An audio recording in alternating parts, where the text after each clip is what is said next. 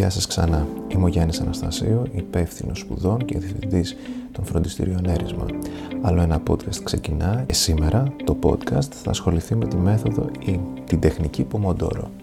Βασικά θα μάθουμε πώς πήρε το όνομα της αυτή η μέθοδος, σε ποιες κατηγορίες ανθρώπων είναι πάρα πολύ αποτελεσματική και φυσικά επειδή αναφερόμαστε κυρίως σε μαθητές, για ποιο λόγο μπορούν να τη χρησιμοποιούν οι μαθητές. Ας ξεκινήσουμε λοιπόν από το γιατί η τεχνική Pomodoro θεωρείται ιδιαίτερα απλή αλλά και ιδιαίτερα αποτελεσματική. Διεθνώς λοιπόν θεωρείται και είναι ιδιαίτερα αποτελεσματική και μπορεί να εφαρμοστεί από όλους. Είτε αυτοί είναι manager, είτε είναι επιχειρηματίες, είτε είναι εκπαιδευτικοί, είτε είναι γονείς και προφανώς είτε είναι μαθητές.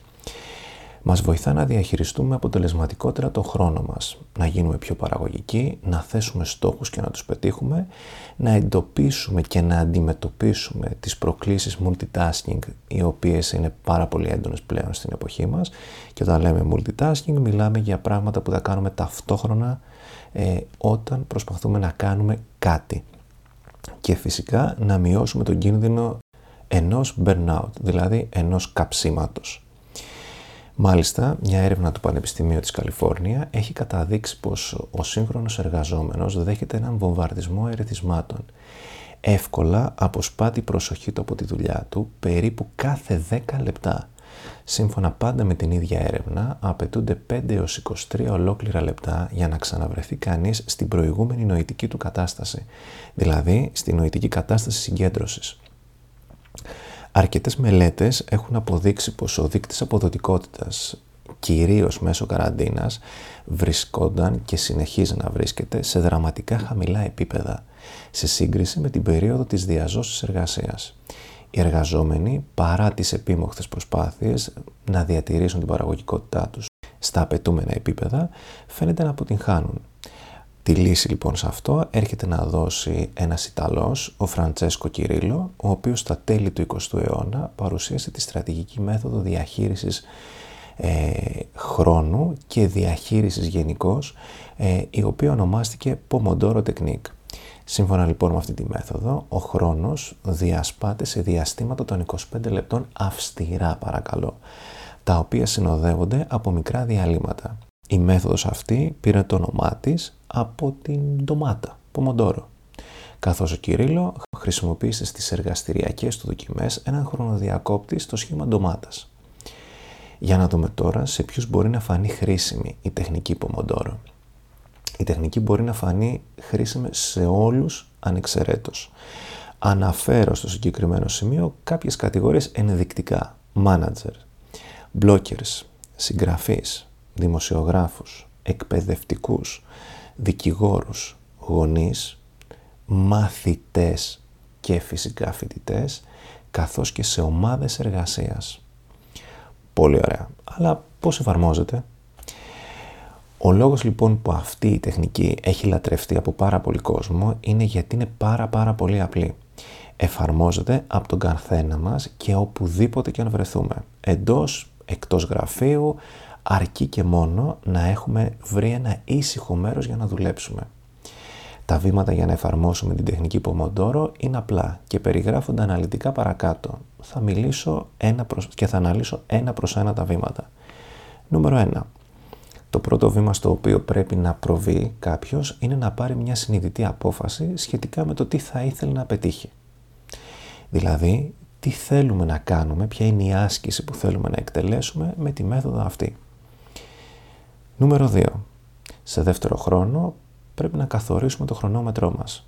Για τους ενήλικες τα 25 λεπτά δεν επαρκούν, εκτός αν αφορούν μια πολύ συγκεκριμένη δραστηριότητα όπως μια προετοιμασία για ολιγόλεπτη ομιλία ή μια παρουσίαση.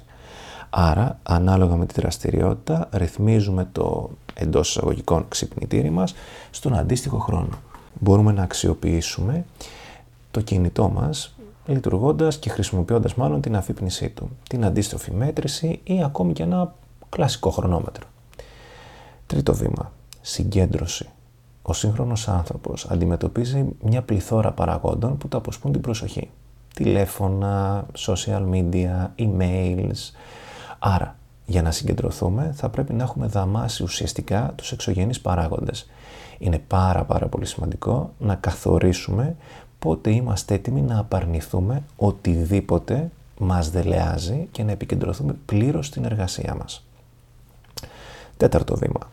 Σύμφωνα με τον Κυρίλλο, για να θεωρηθεί επιτυχημένη η μέθοδός του, θα πρέπει να επαναλαμβάνουμε τη διαδικασία αυτή τουλάχιστον 4 φορές με αντίστοιχα 5 λεπτά διαλυμάτων ή αλλιώς 5 λεπτά διαλύματα. Βέβαια, έχουμε πει ότι δεν μπορούμε να εφαρμόσουμε ειδικά οι ενήλικες το 25 λεπτό, ίσως να πρέπει να το κάνουμε μεγαλύτερο σε ένταση. Θα πρέπει λοιπόν να τροποποιήσουμε το χρόνο μας. Το μυστικό όμως σε αυτή την περίπτωση είναι να διατηρούμε την αναλογία 1/5 στο χρόνο του διαλύματος. π.χ. θέλουμε το ξυπνητήρι μας, εντός εισαγωγικών, να αριθμιστεί στα 60 λεπτά. Τότε το διάλειμμα θα είναι 12 λεπτά αυστηρά. Πέμπτο βήμα. Έπειτα από 2 ώρες αυστηρής στήρησης του προγραμμάτος αυτού, δικαιούμαστε ένα μεγαλύτερο διάλειμμα. Όμως, θα πρέπει να προσέξουμε να μην ξεπεράσει ο χρόνος αυτός τον χρόνο εργασίας μας, καθώς στην περίπτωση αυτή μηδενίζουμε το κοντέρ της συγκέντρωσης και είναι δυσκολότερη η επανένταξη στην αυστηρότητα της επανάληψης των Pomodoro. Άρα, ξαναλέω, δουλεύουμε 1 ώρα συγκεντρωμένα. Αυτό σημαίνει ότι δικαιούμαστε 12 λεπτά διάλειμμα.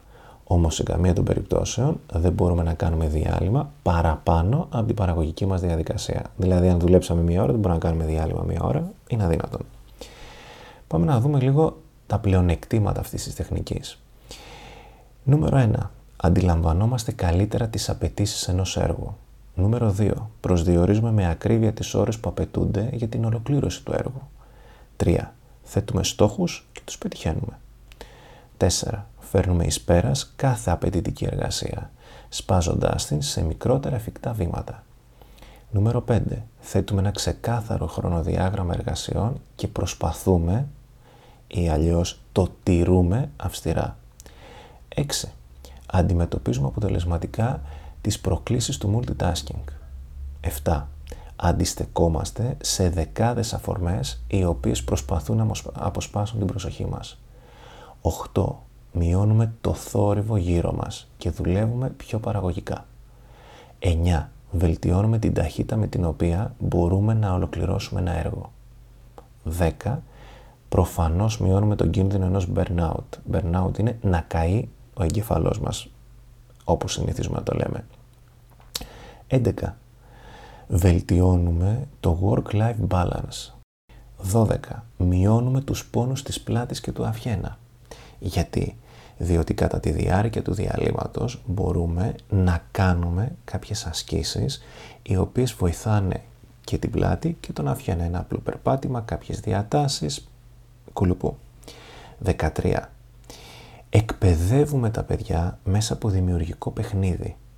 1 Pomodoro, 1 βραβείο. Και έτσι δουλεύουν πιο αποτελεσματικά και πιο υπεύθυνα.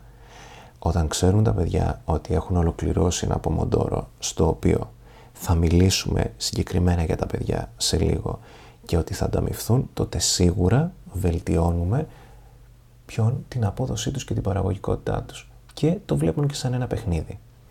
Κάνω κάτι, κερδίζω κάτι.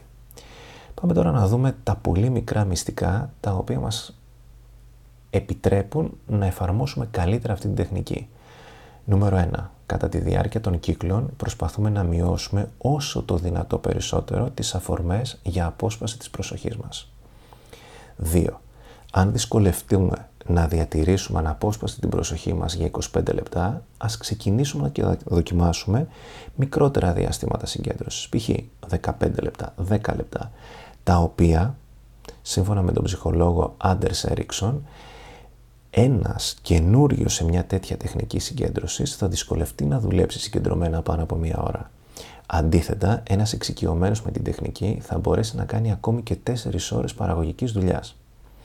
Στα παιδιά θα πρέπει ο χρόνος να ξεκινήσει από το 10 λεπτό και σιγά σιγά και σταδιακά να ανεβαίνει. 3. Ο βασικός στόχος πρέπει να είναι 25 λεπτά έντονη συγκέντρωσης. Δεν τσεκάρουμε το Facebook, δεν τσεκάρουμε τα email μας. Είναι σαν να κολλάμε εμείς οι ίδιοι, δηλαδή να δημιουργούμε εμείς προβλήματα στον ίδιο μας τον εαυτό. Ας συγκεντρωθούμε στην εργασία που έχουμε μπροστά μας. Εγώ προσωπικά βάζω το κινητό σε λειτουργία πτήσης ή στο αθόρυβο ή το αφήνω σε κάποιο άλλο δωμάτιο. 4. Αν κάποιος έχει σταθερό τηλέφωνο και εκείνη την ώρα χτυπήσει, τότε χρησιμοποίησε την τεχνική ή αλλιώς στρατηγική ενημερώνω, διαπραγματεύομαι, καλώ, που προτείνει ο ίδιος ο Σιρίλο. Έτσι, ουσιαστικά ενημερώνεις τον συνομιλητή σου ότι είσαι στη μέση μιας εργασίας και διαπραγματεύεσαι το χρόνο που έχεις τη δυνατότητα να ασχοληθείς μαζί του. 5. Όρισε το χρονοδιάγραμμά σου σύμφωνα με τις εργασίες σου, το χρόνο σου ή ακόμη και την εποχή. Και 6. Για να γίνεις προφανώς ένας πετυχημένος Pomodoro Master, όπως συνηθίζεται να λέγεται, πρέπει όλοι οι προηγούμενοι στόχοι να ολοκληρωθούν. Είχα πει στην αρχή ότι η συγκεκριμένη μέθοδος είναι αποτελεσματική και για τους μαθητές. Βέβαια, όπως είπα και πριν, ενδέχεται να χρειαστεί μια τροποποίηση των χρονικών ορίων. Για τους μαθητές, αυτό που ενδείκνυται είναι η επαναληψιμότητα ανά 4 Pomodoro των 25 λεπτών και η επιμήκυνσή τους μόνο εάν καταστεί ανάγκη κατά 2. Άρα, οι ενήλικες μπορούμε να εργαζόμαστε επαναλαμβάνοντας τα Pomodoro όσες φορές χρειαστεί. Οι μαθητές 4 φορές άντε 6.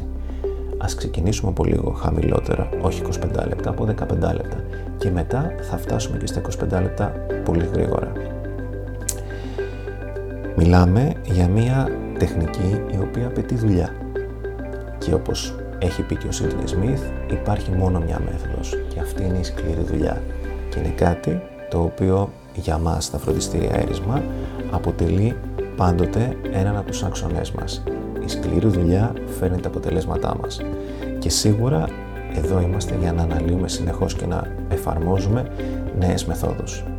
Είμαι ο Γιάννης Αναστασίου, ιδιοκτήτης και υπεύθυνος σπουδών των φροντιστηρίων έρισμα.